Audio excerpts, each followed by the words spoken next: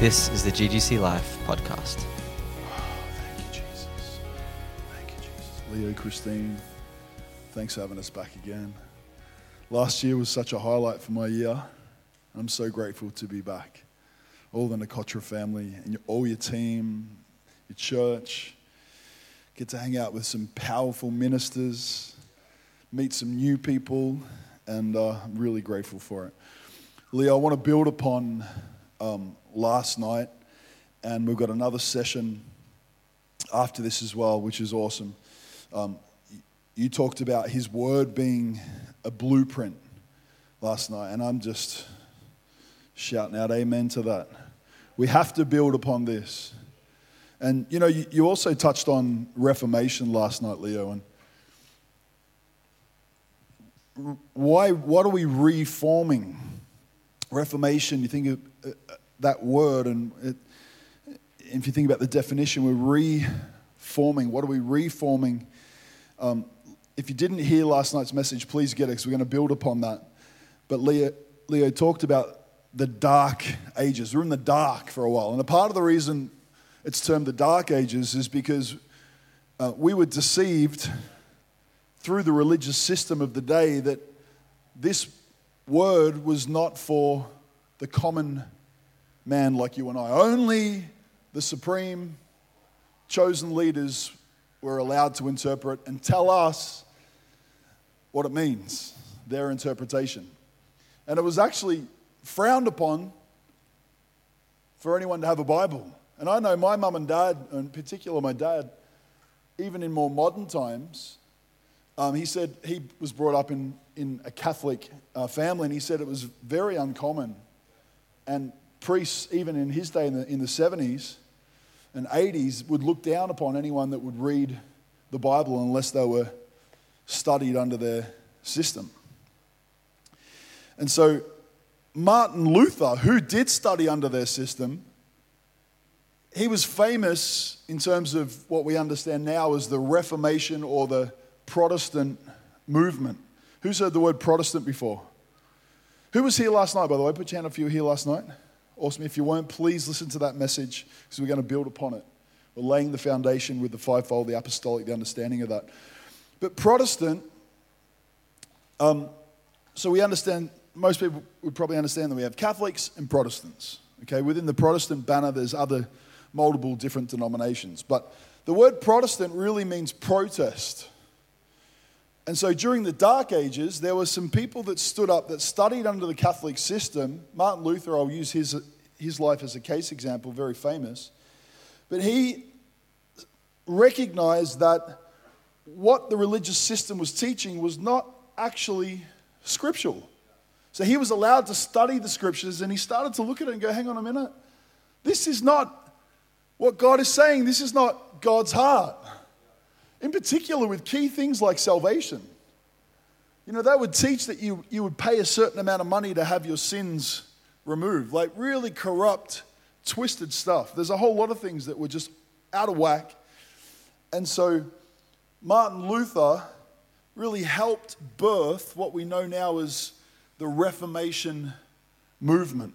We were reforming. We were getting the church back to the purity, and as Leo said, the blueprint of the Word of God.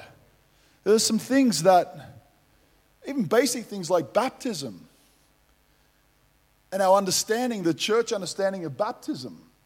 And even still today, the Roman Catholic Church would have us believe, and if you're Roman Catholic and you're here, by the way, then I just want you to know that I work with Roman Catholics. So this is not, I'm not having a go at you, and there are awesome born-again believers, and but I'm just picking on a few areas that are not scriptural.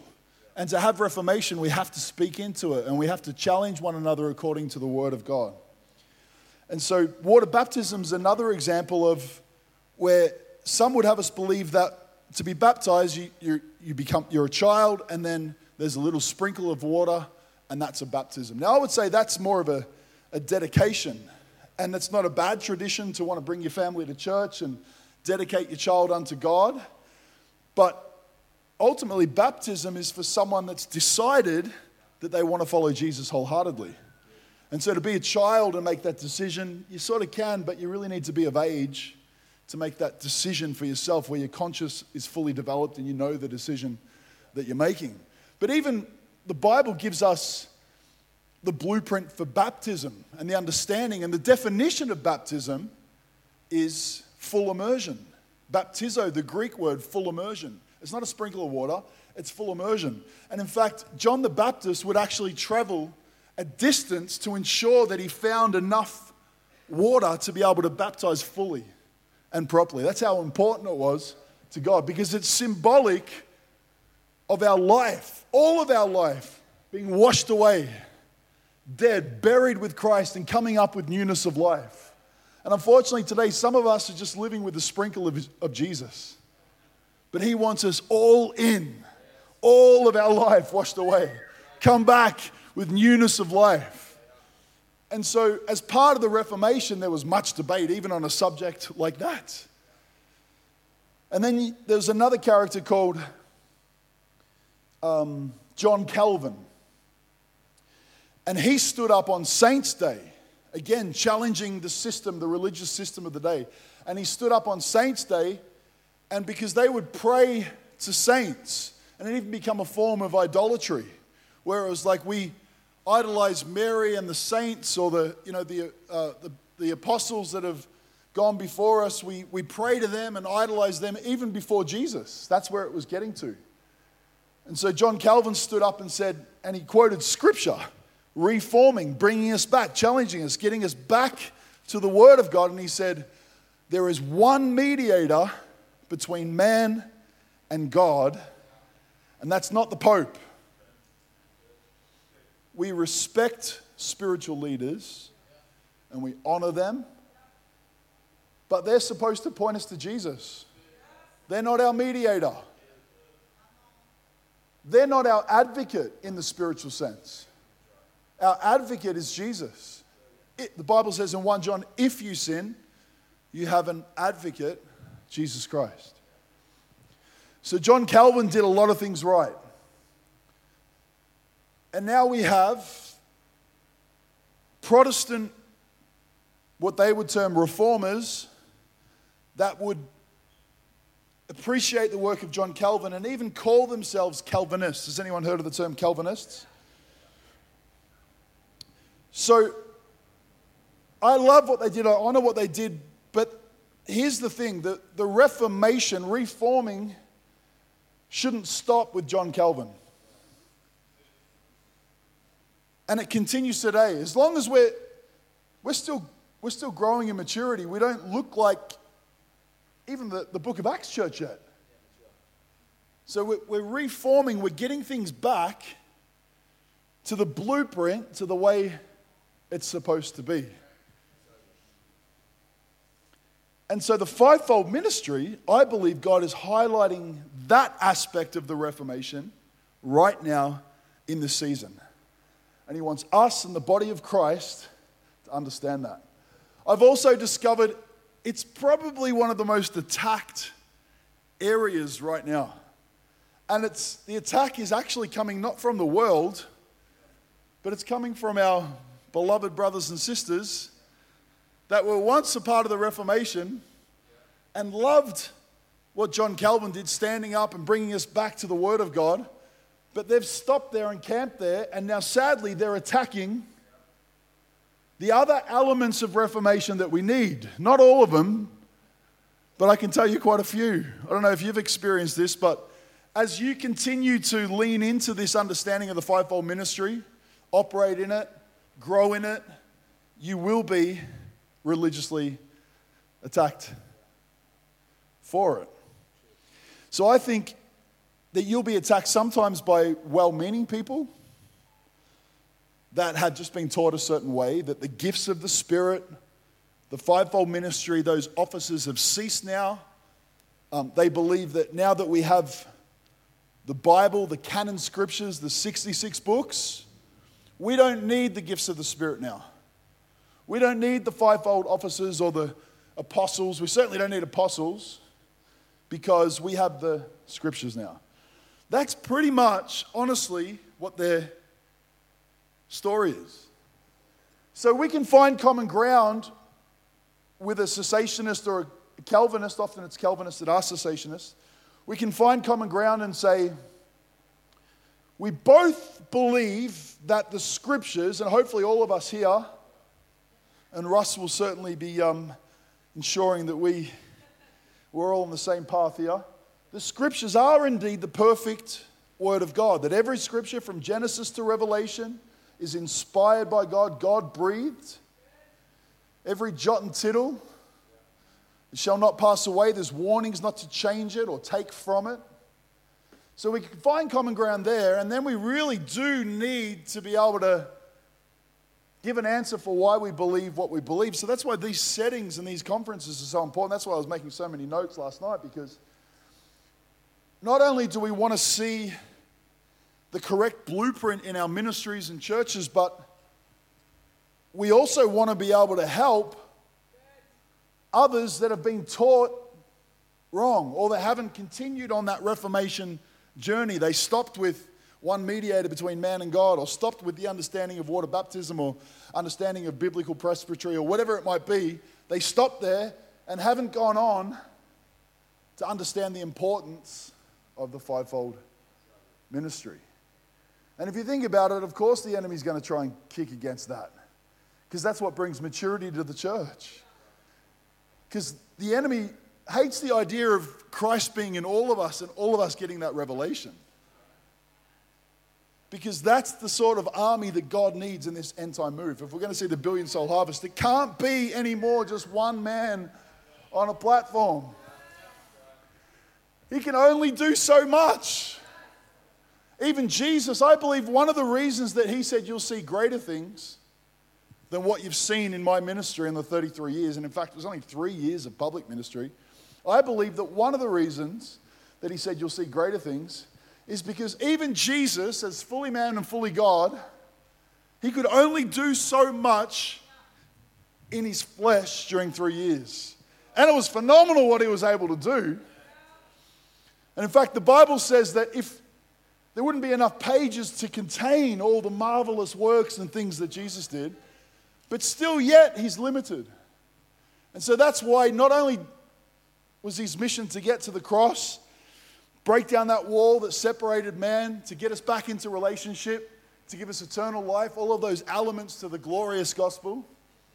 But it was also to show us the system of discipleship, the apostolic system of discipleship. And so he took 12 with him. We know there were other disciples as well, the 70 that he sent out. And there were often multitudes, thousands of people, but he had 12 that were close to him. And there was 3 years of intense discipleship. And I often get asked the question when talking about, particularly about the apostolic, how do you know you're an apostle? If I know that I'm called to that, how do I become an apostle? And really, it's all laid out so clearly here. But I think that case example of Jesus and the 12, we shouldn't be drifting too far from that. If you're called to a fivefold office, if you believe you're called to be an apostle, or any of those other gifts, then you need to engage in a discipleship process. It's important that you get plugged in to a local church, and it's important that maybe you're in leadership already, but that you make steps to really yield yourself. And really, it's a form of humility to come under a leader and to be discipled and say, I want my life to be transparent. I want to learn scripturally, but also I want to learn practically, because Jesus was all about, the Jesus Supernatural School was all about the Word and the Spirit. There was demonstration, there was opportunity. That's what I love about your school and everything that you guys have been doing. It's so important that we set and create spaces for that. Discipleship is so important. And my heart in the apostolic is always discipleship. It's like, yes, we want to win the lost, but it's got to be about discipleship as well. Did you know that the word Christian is a great term that is an accurate term that describes us as believers, but that word can kind of get bandied around a little bit, can't it? Like a lot of people profess to be a Christian, but don't really understand what it is to be a Christian. Biblically speaking, that word is only used, I think, 3 or 4 times in the New Testament. You can study that out for yourself. It's not a wrong word, like Christ one. We're believers are anointed, and we're Christians. And I use that term to describe myself, but biblically speaking, to understand who we are and how we're supposed to live, a more accurate term to describe us should be disciple. And if you look at the Bible, you'll see that the word disciple is used, depending on your translation, around 250 plus times. So what's the difference between a professing Christian and a disciple? Well, have a think about the word disciple, and immediately my mind goes to the word discipline. If we want to become everything that God's calling us to be, we can't just be a wandering Christian. We have to get planted, discipled, allow God to discipline us, correct us, grow us into maturity. Otherwise, He's never going to entrust us to step into that ultimate purpose that He has for you. There's a process, and sometimes, particularly if you've got a big call on your life, sometimes the process is years and years and years. It doesn't have to be that long. I believe that 3-year period, if someone is fully going for it 100%, I believe 3 years is a good amount of time. But sometimes God will take us a long way, because character is something that He can't just drop on you. Character is formed. And it's often formed through hard times, through pressure, through struggles, through tribulation, through persecution, through potential offense. And a lot of people start the journey and then they abort it because they got offended or something happened. But they didn't realize God's actually using that temptation to be offended to see how you'll handle it, to see if you'll be entrusted with the call in your life.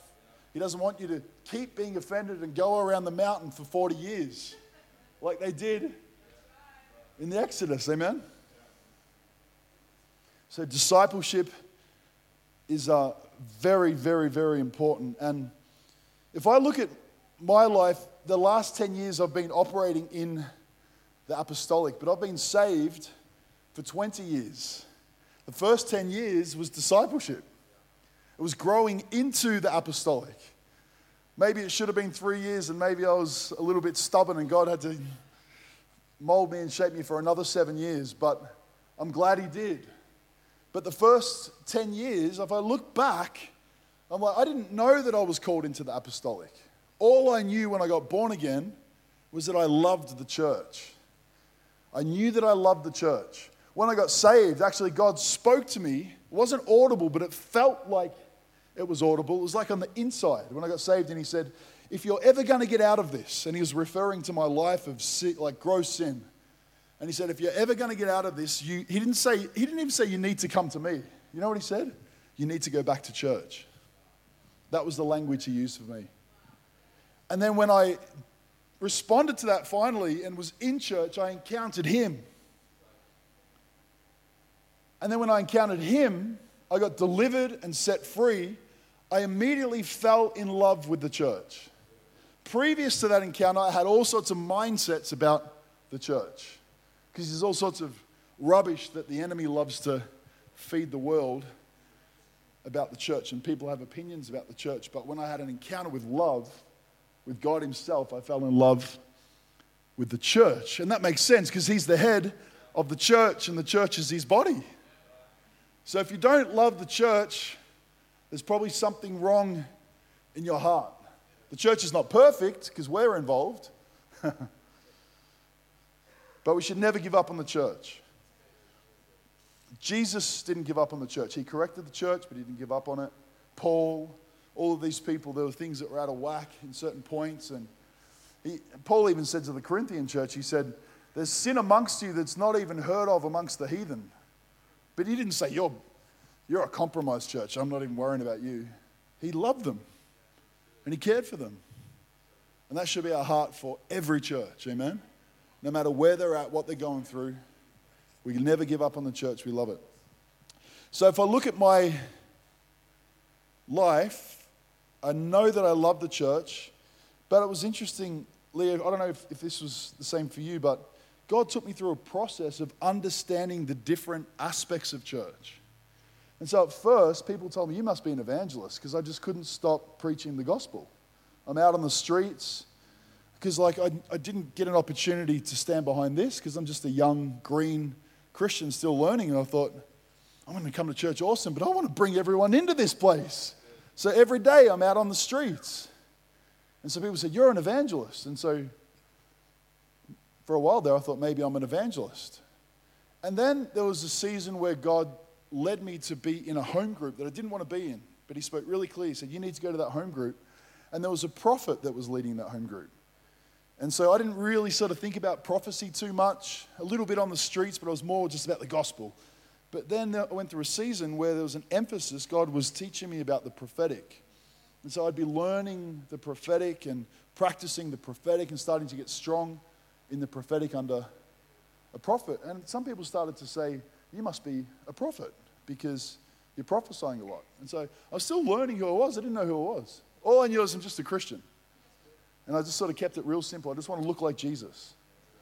And then it was the same with the teacher anointing. There was a season where I just started to labor in the word and I really wanted to understand apologetics and doctrine and I was just hours and hours and hours in the word.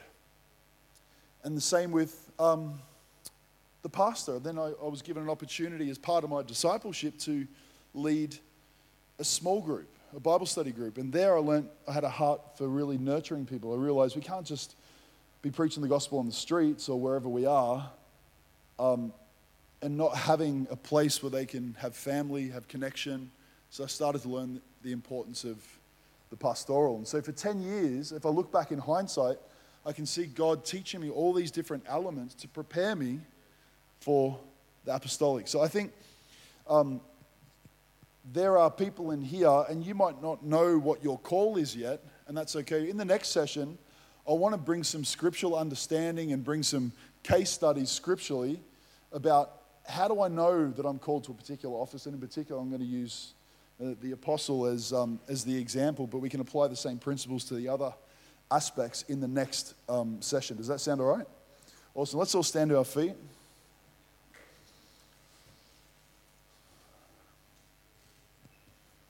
Father, I thank you, Lord. I thank you for what you're doing this morning. I thank you for the freedom that was released. I thank you for the praise that's in our heart that was released, the demonic torment that was broken this morning, Father, the weighty presence and the freedom that was released, that you're setting things up. I thank you for last night, laying the foundation with the Word of God. We thank you, Lord, for the importance of the fivefold ministry, Father. And I thank you for this morning's session and this next session, Lord God. I just pray our hearts continue to be open. And Lord God, I pray there be an impartation, that some things would be taught this morning and today and even over this whole week, but other things would be just supernaturally caught. There'd be even without necessarily laying of hands, but just there'd be a stirring in our hearts for the different aspects. And if there's certain areas that we're called to, there'd be a fanning into flame, Lord God. We'd stir up that gift in us, Lord God. This would be an opportunity to stir up that gift, to not be distracted. For some of us, there's going to be pruning. Like there's areas that we're getting into that aren't our field. And God wants to get us focused. I really believe a part of what we're doing right now is focusing. We can't all do everything.